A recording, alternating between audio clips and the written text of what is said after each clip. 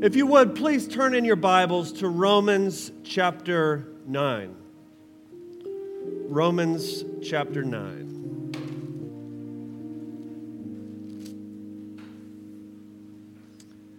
We're going to look today at verses 14 through verse 23. And I'm going to title our sermon this morning, Judge Not the Lord. Judge not the Lord, from Romans chapter 9, verse 14 through 23. If you would, I know you were just standing, but let's please stand one more time for the reading of God's Word.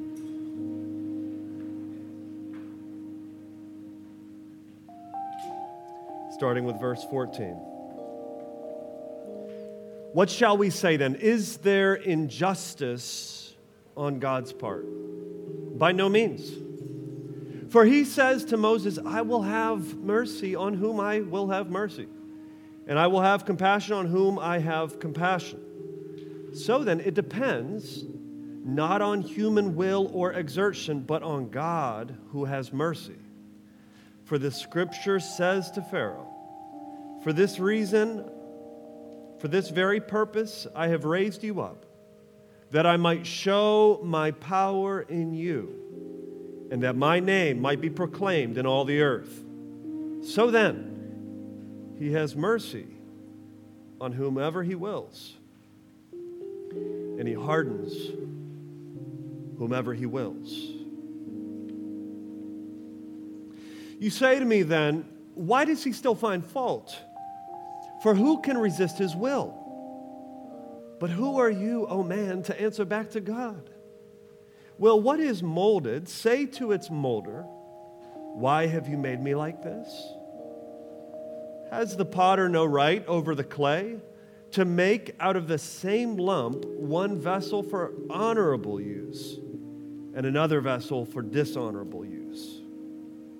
What if God, desiring to show his wrath and to make known his power, has endured with much patience vessels of wrath prepared for destruction, in order to make known the riches of his grace, the riches of his glory for vessels of mercy, which he has prepared beforehand for glory. Father, we ask that you would help us as we study this text. God, give us grace. Help us hear your word as it is. And God, I pray that we would trust you for your grace. God, help me as I preach this, Lord, to preach your truth, not merely ideas of my own. I pray for our people that you would open our hearts, including my own, to receive your word, that you would shape us, make us look like Jesus. It's in Jesus' name we pray. And all God's people said, amen. You may be seated. Judge not the Lord. A story is told of Bishop Potter, who was sailing on a great transatlantic vessel, a big ocean liner. And as he got onto the ship, he realized that he was sharing his cabin with another passenger. He got one glimpse of his roommate, and he thought to himself, he doesn't appear to be a man I can trust.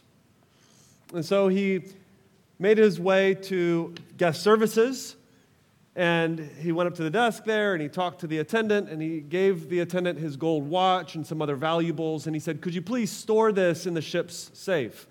I normally don't avail myself to such privileges, but he said, I got a glimpse of my roommate, and he doesn't appear to be a man that I can trust.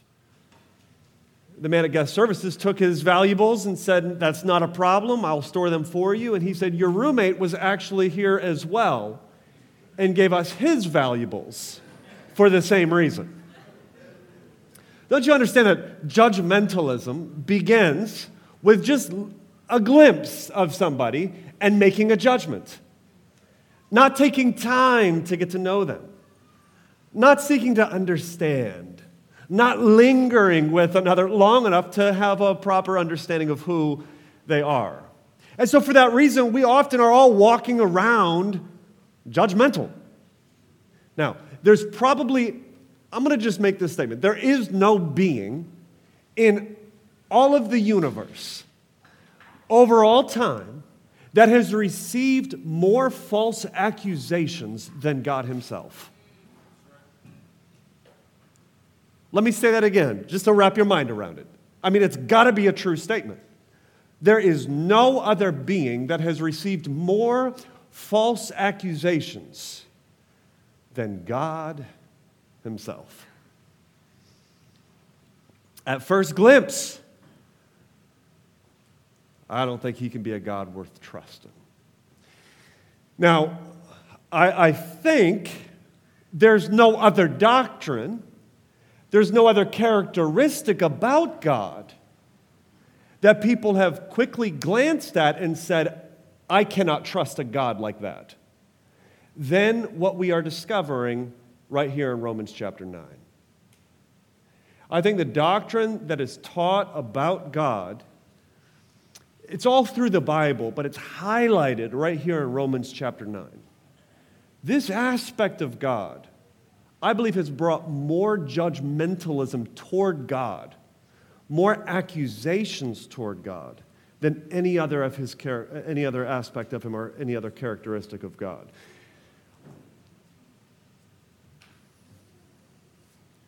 I once served under a pastor who said, and I quote, "If God elects some and not others," he said, "I could never worship that God." And I thought, I got to get out of this church.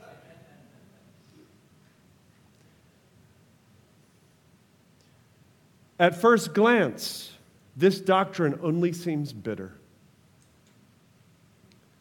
You know, and my pastor, who I once served under, reflects probably many who just haven't lingered enough with this doctrine. I'm not saying they're not Christians, but they haven't sat long enough gazing upon this aspect of who God reveals himself to be in order to know how sweet it actually is. God's word is sweet, every bit of it. And if there's a part of God's word that seems bitter to you, now listen, I am not saying that you don't know the Lord Jesus Christ as your Savior. I'm just saying you haven't stared at that page long enough. That's all I'm saying. And we're all guilty of this. We've all said over one doctrine or another, oh, I don't like this part of God. You know, maybe it's God's revelation of sexual ethics or gender or hell. I mean, we could go down a list of things that seem in this culture, in this day and age, that seem to be bitter doctrines. And then we'll say things, we'll like apologize for God, and we'll say things like, you know, I don't like this part. I don't like this doctrine. If I could have it some other way, you know, I would do it differently myself. But this is who God, as if we're like apologizing for God. Are you with me? As if we're like, you know, just, as if God actually could do things a better way. As if God is not wholly good. As if not everything he does is commendable, praiseworthy, and to be seen as glorious. The same thing applies to this doctrine that we're studying here. And so I want to invite all of us this morning to just explore this together. And I want you to taste it, and I want you to see it afresh. I want to invite you to come along this journey, and I want you to see that this doctrine that God is teaching us in Romans 9 of election is sweet. There is a bitterness to it. But at the very end of it is something that's very sweet. Very sweet. And so I want to show us the sweetness of election so that we judge not the Lord. That's the goal. Now, backing up, if you're new with us, welcome. We are going through the book of Romans, and we are here in chapter 9 simply because we've been going through one chapter at a time, one verse at a time. And as we got into Romans chapter 8, which is all about these promises that God makes to us, really good stuff like eternity and glory and new bodies and revelation of God's children, like really beautiful stuff that He's promised you. We then get into Romans chapter 9 and we see, wait a second, Paul has some Israelite brothers who are not recipients of these promises, but they're Israelites. And if you know anything about Israel, the people of God that have received the covenant. And so Romans chapter 9 then is dealing with this question, what about Israel? What about Israel? And Paul says in the first 5 verses, he says, as I think about my brother Israelites who are not on their way to heaven right now, he said, it causes me unceasing anguish. That word anguish is a word which means consuming pain. Man, that is a loud motor engine, whatever that is. Consuming pain or grief. I think of my daughter Eden when she was in kindergarten, and it was one of the most heartbreaking moments for me during this year for her when her best friend left the school. It might have been first grade. Was that kindergarten or first grade? First grade, she remembers. Anguish, all right, unceasing grief. She had tears running down her face, you know. And I feel like maybe that feeling amped up times 100 is probably what Paul was thinking or feeling as he thought about his brother Israelites who will not be in heaven with him, who are not giving God what God deserves, the glory and worship that He deserves. And Paul says, if I could trade with them, I would. That's how much anguish I feel. And that brings then Paul to this question, wait a second, is God a promise-keeping God? If God is not saving all of my Israelite brothers, can we trust the promises of God? Remember, we just came off of Romans 8, chock full of God's promises. Can we trust these promises? And Paul says, yes, we can. Here's why. It's because Paul's saying, what's happening now with some of my Israelite brothers rejecting Jesus, what's happening now is the way it's always been.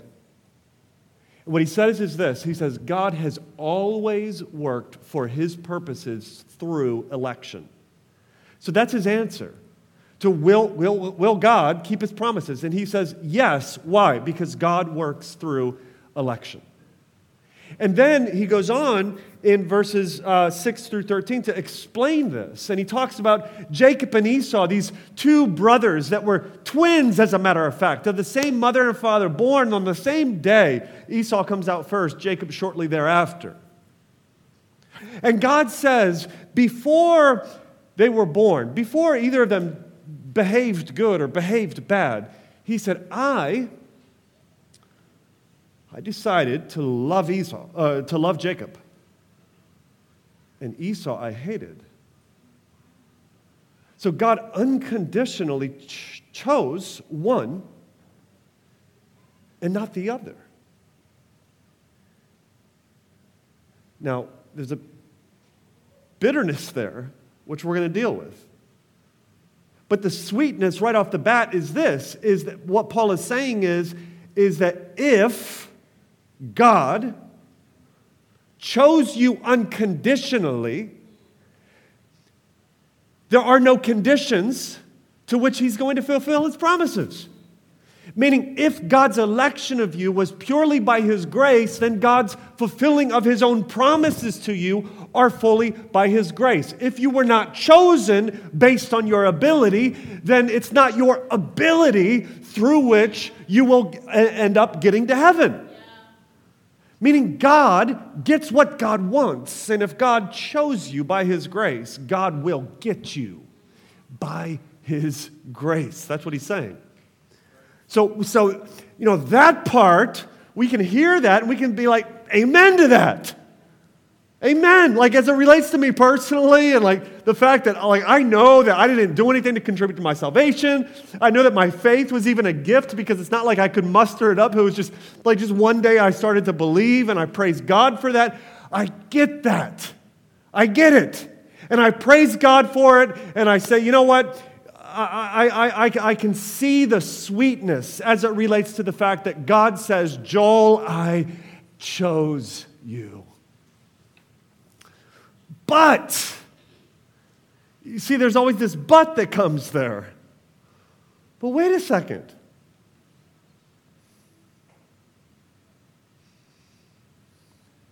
That means he didn't choose somebody else. It means that those that don't have faith were not chosen, at least not that we know of. And this creates a big hold up. I'm not sure if I can get with this. This seems bitter to me. Sort of like when I worked at McDonald's. Let me lighten the mood a little bit here. When I was 16, got my first job at McDonald's. And I was working the register, and I was well known at McDonald's for ice cream cones. You know, everybody would pay their $1, and I would take their $1. I think it was about $1 for a cone back then. And I would just go like pull the machine, you know, the handle, the lever, and I would just let the ice cream fill. And I'd get like 8 inches, sometimes 10 inches, and I'd just be like this, you know. And it was amazing. And I just did it. All right, I was like the king of the ice cream. And then, because I am a warped sinner, the next guy, he just saw a 10-inch ice cream cone. I would take his $1 and I would go, bleep, just because. So I remember one time, this person was like, I gave him like a regular size cone like this, you know, and he looked at me like, can you do what you did for the other guy? So that was the way I worked it. You know, it was like I was the lord of the ice cream. And I would indiscriminately choose who I would bless. And that was until management took me aside and gave me a mandatory training on how to make an ice cream cone. All right? So if you ever feel like you're kind of belittled at your job, just remember Joel had a mandatory training on how to make an ice cream cone in order to keep his job, all right? Humble yourself. Now, here's the thing. I think sometimes we think of God's election in a similar way.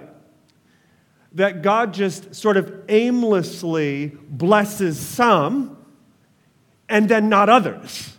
You know, some get a beautiful, wondrous, grace-filled ice cream cone, and others just get, you know, judgment, an ice cream cone of judgment.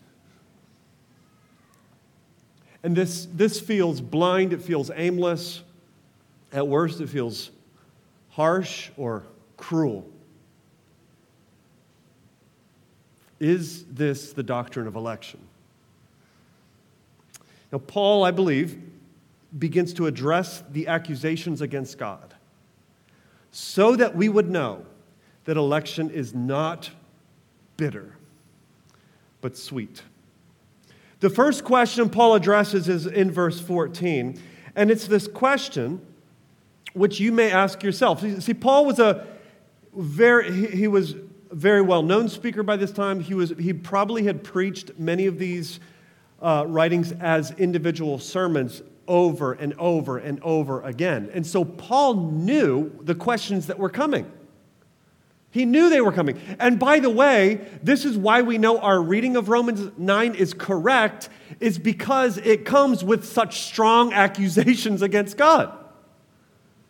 Paul knows that when he talks about election in this way, that people are going to say, first question here, wait a second, are you saying that God is unjust? That's not justice. Look at verse 14. What shall we say then? Is there injustice on God's part? By no means. Is God just to unconditionally choose Jacob and to reject Esau?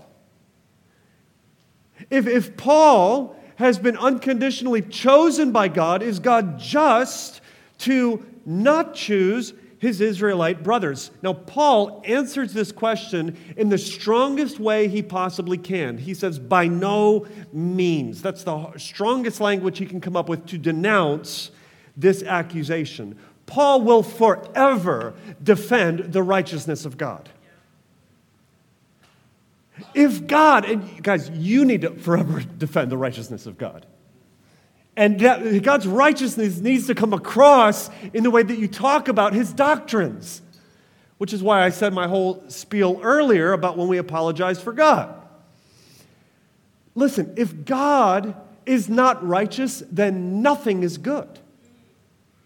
I mean, if you take all of what we consider good in this world, you take all of the Good Samaritans and all of the pastors and all of the missionaries who have given their life for God and all of the good moms and the good fathers, and you take all of the civil rights activists and you take everybody that's doing good around the holidays, and we were to group all of those good things and good people together, they are merely a pebble compared to the righteous mountain of God's goodness.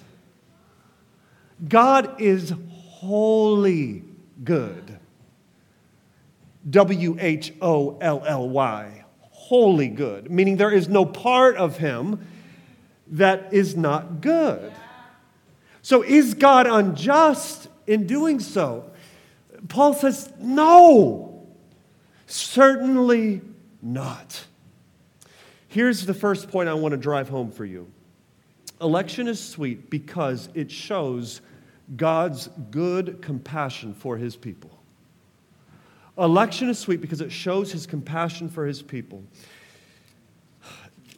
John Calvin, when we talk about election, a name that often comes up if you are at all familiar with theology is John Calvin or Calvinism. Because Calvin did actually talk a lot about election.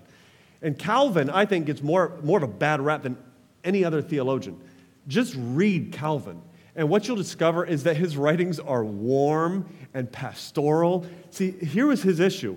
Calvin was preaching to a whole bunch of people who were coming out of the dark ages of the Roman Catholic Church. They had been told for generations that they have no confidence that God loves them. That you can have no confidence that God loves you. And that you must jump through all of these hoops and pay all of this money for indulgences just with the hopes that maybe God might just give you a little less time in purgatory. Oh, but you are going to purgatory. And you might not even make it to purgatory. You see, there was no confidence. And this was the system that the I can't even call it a church, that the Roman Catholic Church was using at the time to oppress people. This is what created the whole Reformation. It was like the most corrupt, if we want to talk about like corruption in a church, it was the greatest corruption I think the church has ever seen. Where we're benefiting, we're pocketing people based off of their lack of assurance that God loves them. And so what Calvin was doing was he was saying, look at the scriptures. God chose you. Before, like unconditionally, before the foundations of the world, you're the elect of God. And so this was meant to be pastoral from Calvin, and it's meant to be pastoral and warm from God. It shows us that God is a God of compassion, that God is a God of mercy, even in the language that he uses. Look at it. So look at verse 15. This is the explanation of his statement. He says, for he says to Moses, I will have mercy. Somebody say mercy. You see the emphasis here. Mercy. I will have mercy on whom I have mercy. And I will have compassion on whom I have compassion. Now, that statement is coming out of Exodus chapter 33. Does anybody remember what happened in Exodus chapter 32? We talked about it last week. Anybody? Come on, theologians, Bible scholars. Golden calf. Somebody say golden calf. Golden calf happened in Exodus 32, all right? What that means is in Exodus chapter 32, Israel had, after all God had done, Israel had created an idol. And God said, my fury is against them. I'm going to destroy them. So Moses goes and pleads with God on behalf of the people. And then God relents of his decision to destroy. And God says in Exodus 33, I will have mercy on whom I have mercy, and I'll have compassion on whom I have compassion. This was meant to be encouragement for Moses and for all of us. What he's saying is though you deserve my wrath, though I could blot you off the planet and out of the book right now, forever, under the judgment and the wrath of God, I am a God who chooses to have compassion, not based on the fact that you never built an idol, but simply based on the fact that I choose to have compassion on you. I have mercy on you simply because it is my character to choose to have mercy on you. That's the heart of what he's saying here. This is why my example of indiscriminately determining who I bless with ice cream is a bad example. Because in that example, everybody gave $1 and I gave different amounts. And this is our problem. This is often the way we think of it. We often think of it this way. We think of all human beings are coming with their dollar to God, meaning they're coming with their best effort. They're coming with their best amount of faith. They're living decent lives. And that God is just indiscriminately, blindly choosing some and not others. Well, that whole example fails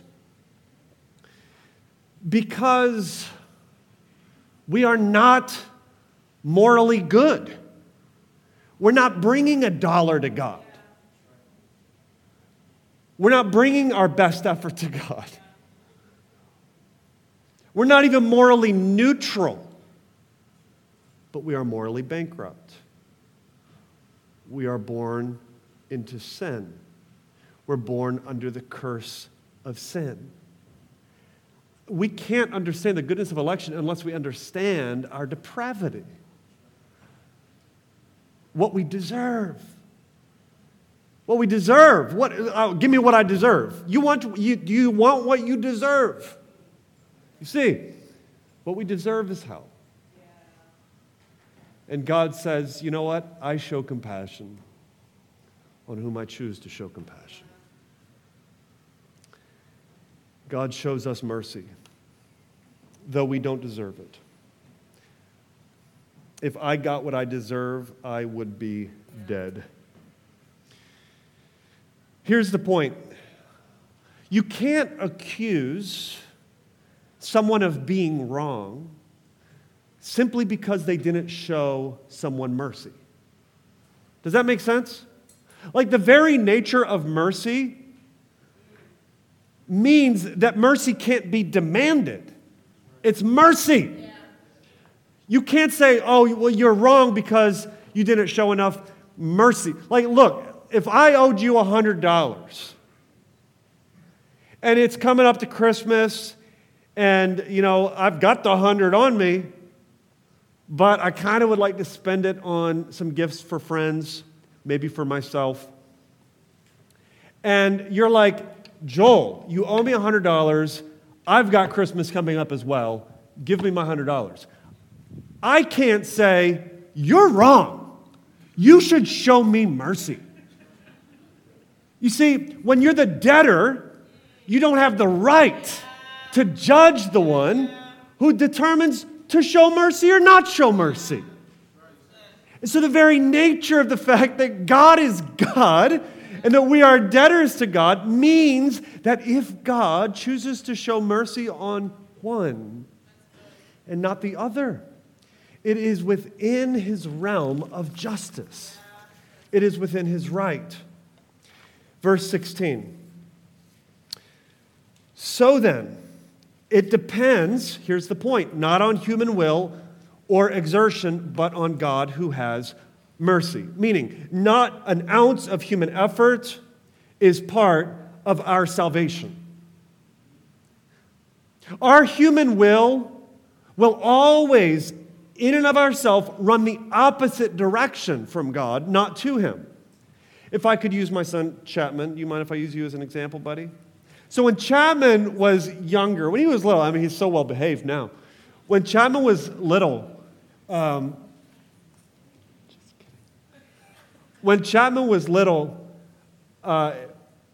his will was strongly opposed to our will. You know, when it was time for him to, do anything required for survival, you know, sleeping, eating, cleanliness, taking a bath, shower, brushing his teeth, he would run from us. Like we every night, all right? We'd say, all right, buddy, let's go. And then and we're running all through the house. Like it was so bad we would be cracking up. That's how bad it was. Like, you know when your kid's so bad, you're just laughing at how bad they are? Oh, he's so well behaved now, though. He's grown so much, so mature.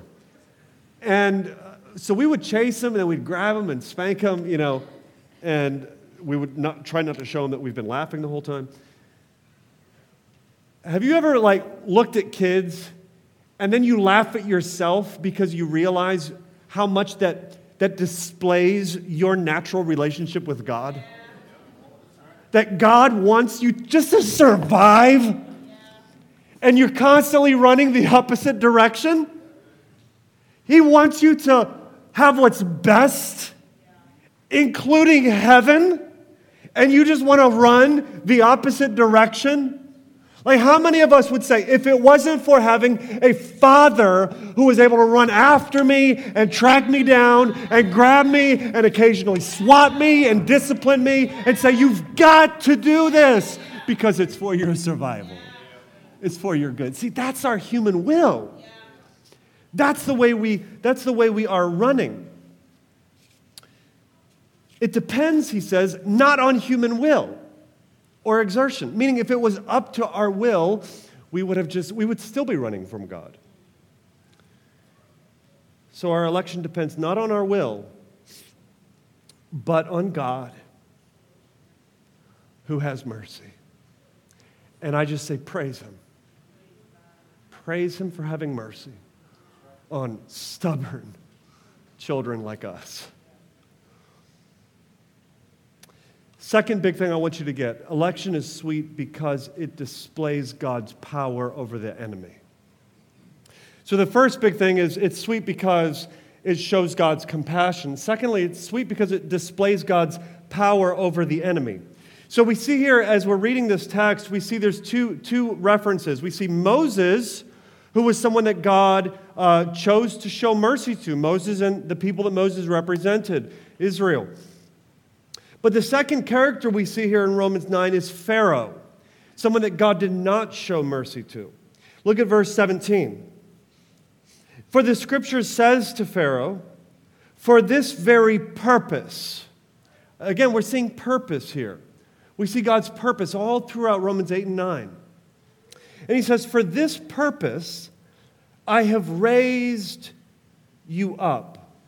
For what purpose? Well, the purpose is to display his power to his chosen vessels of mercy. Verse 17 continues, for this purpose I raised you up, that I might show my power in you, and that my name might be proclaimed in all the earth. So then, he has mercy on whom he will, and he hardens whomever he wills. God's power and his ability is seen in his showing mercy, his showing compassion to us, his ability to chase us down. That's God's power. But there's another side of God's power that is also seen here, and that is God's power to harden. That is God's power to judge. So in the story of Israel, so we're talking about 430 years of slavery in which the Hebrews were in Egypt. And toward the end of that, it became very brutal with the most recent Pharaoh, and he was literally trying to systematically kill the Hebrew race. And they cry out to God, and God hears their cry, and that's really the beginning of the excitement in the book of Exodus. Because what God does over a number of chapters is God miraculously intervenes.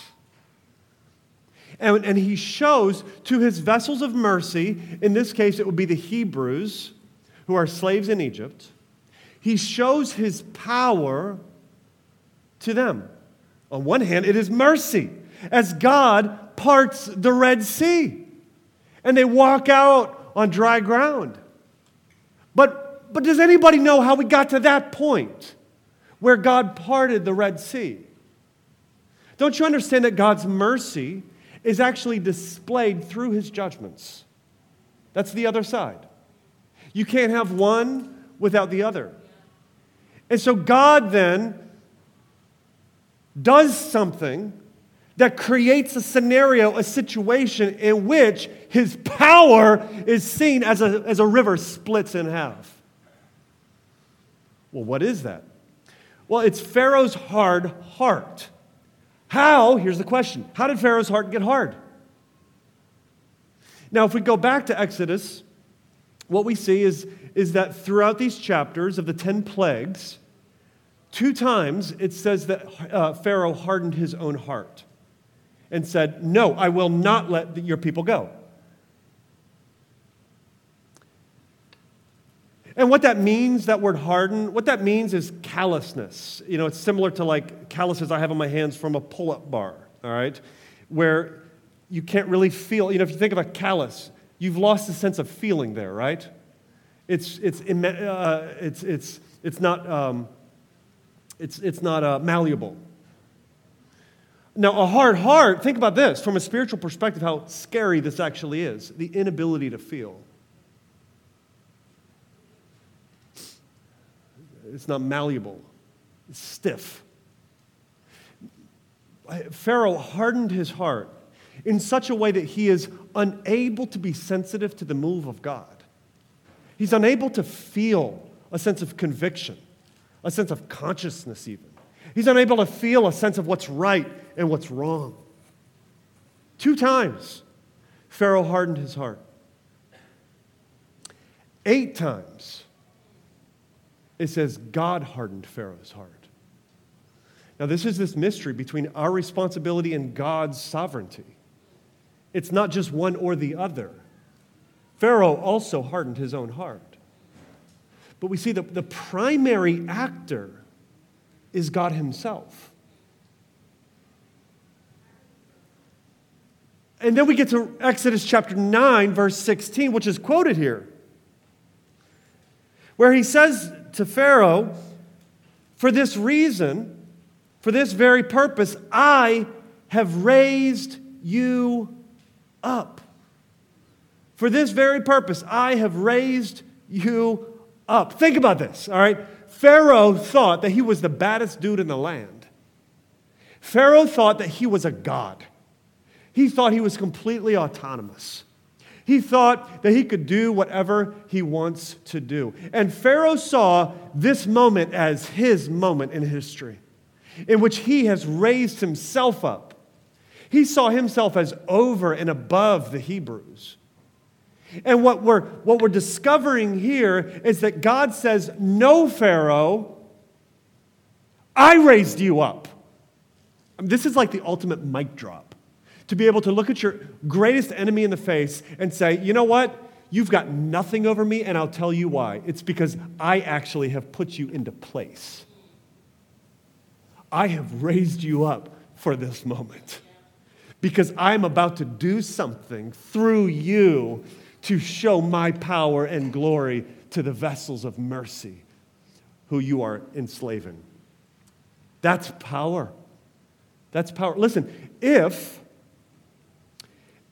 God's enemies could have a will which ultimately resists God's will, then what that tells us is that God may not win. God is not completely in control. Think about it.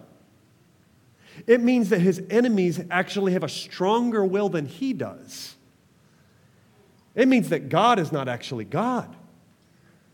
But what God has displayed through this whole Exodus narrative and what he's showing us through Paul as he recounts it and as he thinks about this big question is he's saying, God is God. God is God, not Pharaoh. And it was God that raised Pharaoh up. And it was God that hardened Pharaoh's heart. And it was through that God showed his power to the Israelites. I think of Acts chapter 2, verse 23. Same thing. But it has to do with the cross of Jesus Christ. And if you're not a Christian, I want you to listen closely to this. Jesus Christ lived a life of perfection before God. He lived the life that we should have lived because he was God himself living for us, all right? When Jesus went to the cross, he went to the cross by the hands of lawless men. People who were rebels against God, rejectors of God, who arrested him, who tried him, who lied on him, who were manipulative, who got him dead, hanging on the cross, brutally murdered, bloody. And he was taken down from that tree and he was thrown into a grave. And there he laid for 3 days. 3 days later, he rises from the dead. And what we discover is that the enemies of God did not triumph. They cannot triumph. And by the way, the greatest enemy of God is Satan, sin, and death, the things that we cannot see. Those are your greatest enemies. On the cross of Jesus Christ, he reversed all of that. And he took the death that you deserve. He died in your place. He took the judgment and the wrath that you deserve so that you might be forgiven of your sins, so that hell might be taken care of. And when he rose again from the dead, that was for you, on your behalf, so that you might live. How do you become a recipient of this? You turn from your sins and trust in Jesus. Meaning, I turn from the life that I'm living and I make a decision. I change my mind and I say, you know what? I want Jesus. And what you'll discover is that Jesus is infinitely more precious than anything this world can offer you. Anything. This is why I was praying in my prayer earlier that we would recognize that Christ is the greatest gift we can get, not something we get under the tree on the 25th. He's infinitely better than anything this world can offer.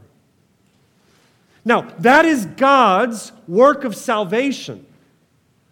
And in Acts chapter 2, verse 23, we pull back the curtain a little bit, and there's this question of, wait a second, who was the primary actor in the crucifixion?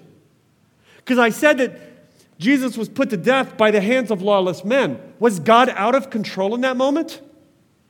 Or was God in control in that moment, directing every bit of it? Acts 2:23 says, I want to find it because I want to read it word for word for you, but I lost it. Give me 1 second. Here it is. Jesus delivered up according to the definite plan and foreknowledge of God. Jesus was delivered up according to the definite plan and foreknowledge of God. This doctrine of election tells us that even God's adversaries are under his thumb. So we can check it out. God's mercy is seen through his judgments. God's enemies cannot oppose him. Even God's enemies are subject to his throne. Therefore, the victory belongs to him.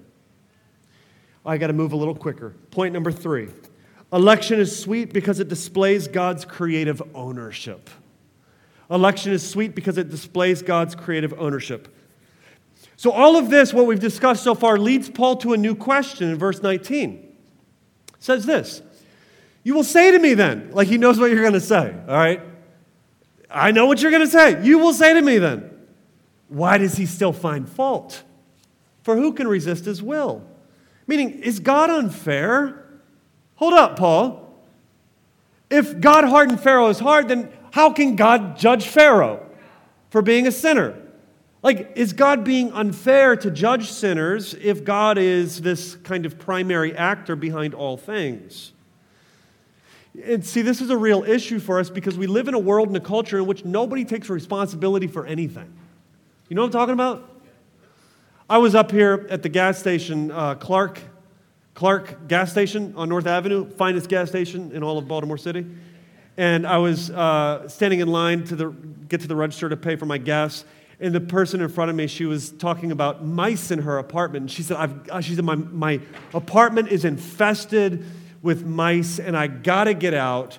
I've got to move. She said, they keep coming in because the neighbor is filthy.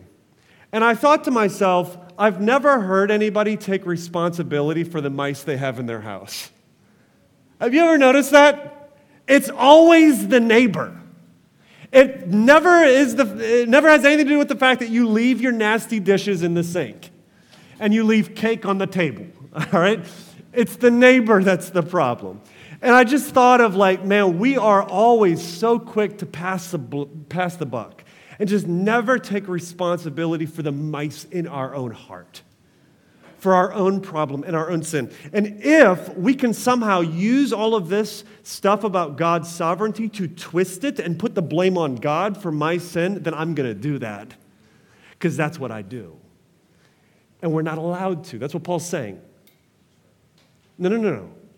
God is not responsible for your sin. God is not responsible for Pharaoh's sin. Pharaoh is accountable. I am accountable. So Paul asks this question, well, you say to me then, why does he still find fault? Who can resist God's will? Now look at what Paul doesn't do. What Paul doesn't do is backtrack and say, well, let me kind of downplay some of this stuff we've been talking about with election. He doesn't do that. Look at his answer. He says, who are you to talk back to God? Who are you, oh man, meaning your humanity, to talk back to God? Can that which is made say to the maker, I don't like the way you've made me? Yeah. I could use our church building as an example. 1500 Druid Hill Avenue, future home of the Garden Church. It's a brutalist architecture, all right? If you've seen it, you might think, that is the ugliest building on the block. And you're right, it is. And it fits us. Just playing. You guys are beautiful, all right? Post-World War II, there was this new architectural thing that happened, and it was called brutalism. And the idea was exposed concrete, kind of this raw, unadorned concrete. And that's what the building is. So this architect named William Goudreau was an architect back in the 70s, and he designed that space that we bought. And it's this brutalist architecture. It's all of this exposed concrete. There's very few windows. It's this round building. Now, what if along the way, the concrete decided to have an argument with William Goudreau? And the concrete said, you know what? I don't like the way you're using us. I don't like your design. I don't like brutalist architecture. Or maybe the concrete said, you know what, I kind of like the fact that I'm exposed and I'm seen for what I am, raw, unadorned concrete, but it's not fair that you used other concrete for the footing, for the footers, for the foundation. I don't like your decisions. I don't like your choice on how you've used concrete. Well, this is ridiculous to say for a number of reasons. One, concrete doesn't talk. Two, if concrete could talk, concrete doesn't have the right over the architect, over the designer. And three, concrete cannot understand the mind of the architect. Look what Paul says here. Verse 20. But who are you, O man, to answer back to God? Will what is molded say to its molder, why have you made me like this? Has the potter no right over the clay to make out of the same lump one vessel for honorable use and another for dishonorable use? You see, God is the potter and we are the clay. And we have no right to talk back to God about what God has done with his creation. This is to say that God has all power over his creation. And it is to say that as limited as clay is in its ability to understand the mind of the architect, so are we in our ability to understand the mind of God. Can you understand all of God's purposes? I mean, that's like asking the pages of a book to understand the author. It's like saying that we're asking the paint to understand the painter. These two things are incomparably different. And we are here, in God's inerrant word, we are likened to clay as it relates to God. And God is likened to the potter. How can we understand the mind of the artist? We can't. And so how can we talk back to God? In order to be able to judge God, we would have to know all of God's possible purposes. We would have to know all possible universes, every possible decision that could be made. And we would have to be able to prove that we can come up with a universe that gives more glory to God than the one that God has made. Are you going to attempt that, oh man, to talk back to God? The ancient theologian Irenaeus put it like this. He said, it is not God, it is not you who shapes God. Here we go. It is not you who shape God. It is God who shapes you. If then you are the work of God, await the hand of the artist who does all things in due season. Offer the pottery, your heart soft and tractable.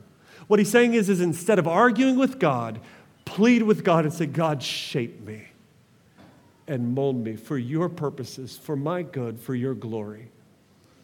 Let all of the promises of Romans 8 be fulfilled in my life because you are the God who shapes. Fourth and last point, election is sweet because it shows God's glory. It shows God's infinite glory. Look at verse 22 and 23 as we close. What if God, desiring to show his wrath and to make it known his power, has endured with much patience vessels of wrath prepared for destruction, in order to make known the riches of his glory for vessels of mercy, which he prepared beforehand for glory? This is presented as a hypothetical question, yet there's nothing imaginary about it. This is Paul's conclusion statement. What if God has endured lumps of clay that are formed for his wrath, so that lumps of clay would be formed as vessels of his mercy and that they would know his glory, the riches of his glory? In other words, if everybody were friends of God, I think what Paul is saying is that we would never know God's wrath. And God, in his infinite wisdom, wants his full glory to be displayed, which includes his judgments. And if everybody were left enemies of God and nobody became friends of God, then we would never know God's mercy. So what if God has done what God has done in this world because it most displays his glory? That's his hypothetical but not imaginary conclusion. Church, I cannot fathom the mind of God. To try to reduce any of this and to use human examples is to always err. Like I always think of it like this. In my flesh, I think, well, if I were to have this kind of power, that would be wrong. And you would say, yes, it would be wrong because you're not God. You see, we can't think of a human analogy that displays God because God is God and all we're experiencing and working with and looking at are created beings. So here's my point for this morning's message. Are you ready for it? Here's what I want us to walk away with. Don't judge God, but trust Him for His grace. Don't judge God, but trust Him for His grace. To judge God for any decision is to err, and it is actually blasphemy. Some people are uneasy about God doing all things for His own glory. They say, well, that sounds like God is selfish. That makes God sort of the most selfish being in the universe. Well, C.S. Lewis put it like this. He said, God made us, God invented us as a human invents an engine. He said, a car is made to run on gasoline, and it would not run properly on anything else. Now, God designed the human machine to run on Himself. He Himself is the fuel our spirits were designed to burn, or the food our spirits were designed to feed on. There is no other. And that is why it is just no good asking God to make us happy in any other way. Listen to this. God cannot give us a happiness and peace apart from Himself. Because it is not there. There is no such thing. You see, for God to act for a higher cause other than His own glory is to mean that there is a higher cause than God. That there is a greater idea or a greater being or a greater ideology. And then that would mean that that idea or being or ideology is in fact God. But if God is God, then God is right to act for His own glory. And we trust Him for His grace. So, is it sweet? Is it sweet? It can be a hard doctrine, but still sweet. There can be some bitter aspects to it, but it's still sweet. Pastor John O., he gave an example of coffee on this one. He said coffee is a fruit. And it's a pit of a cherry, actually. And coffee, as it's growing, it takes on the flavor of the soil around it and what else is growing in that soil. And so coffee ends up with various flavors. So if you've ever really tasted good coffee, you know that coffee actually has a sweetness to it. You can pick up hints of blueberry or hints of raspberry. But most of you probably don't know that because you just fill up your coffee with cream and sugar. And you never actually taste coffee for what it is. You tasted it and you said, ooh, that is just bitter. That's disgusting. I don't know why anybody can enjoy a cup of coffee. And I'm just here to testify to the fact that, brother, sister, you're wrong. Maybe you had the wrong coffee, all right? Don't ever get Royal Farms coffee. It's terrible, all right? I do drink it because I drink any coffee, but it's really bad coffee, especially if it's a blueberry flavor. 7-Eleven has blueberry flavor coffee. Stay away from that stuff. There's poison in it, all right? But good coffee, really good coffee, when you lean into the bitterness, what you discover is that there's sweetness on the back end. When you linger with it long enough, when you really taste it, you begin to discover there's a natural sweetness to it. Well, the same with God and all of His ways. At first glance, we don't like it and we want to judge God for it. I'm just saying, please don't judge God. Lean into the bitterness, and what you'll discover is there's sweetness on the back end. There's something beautiful here. Why? How do I know it? It's because it's in His Word. And all of His Word is sweet. And if we recoil at His Word, it's simply because we have yet to fully taste it. Let me just close quoting this line from a hymn that we often sing, God Moves in Mysterious Ways. Judge not the Lord with feeble sense, but trust him for his grace. Amen? Let's pray. Father, we thank you for this doctrine and for the sweetness therein. Lord, I pray that we would be a people who love your word. And God, when there are some difficult doctrines that we encounter, I pray that we would not just rush past them. I pray that we would be willing to just sit there and linger there and discover that all of your word is sweet because it's true. And you are a good God. God, I thank you for the fact that we are people that you chose. God, I pray that we would be encouraged in that truth, that we would delight in your grace, in your mercy that you've shown us, for your glory, for our good. In Jesus' name, amen.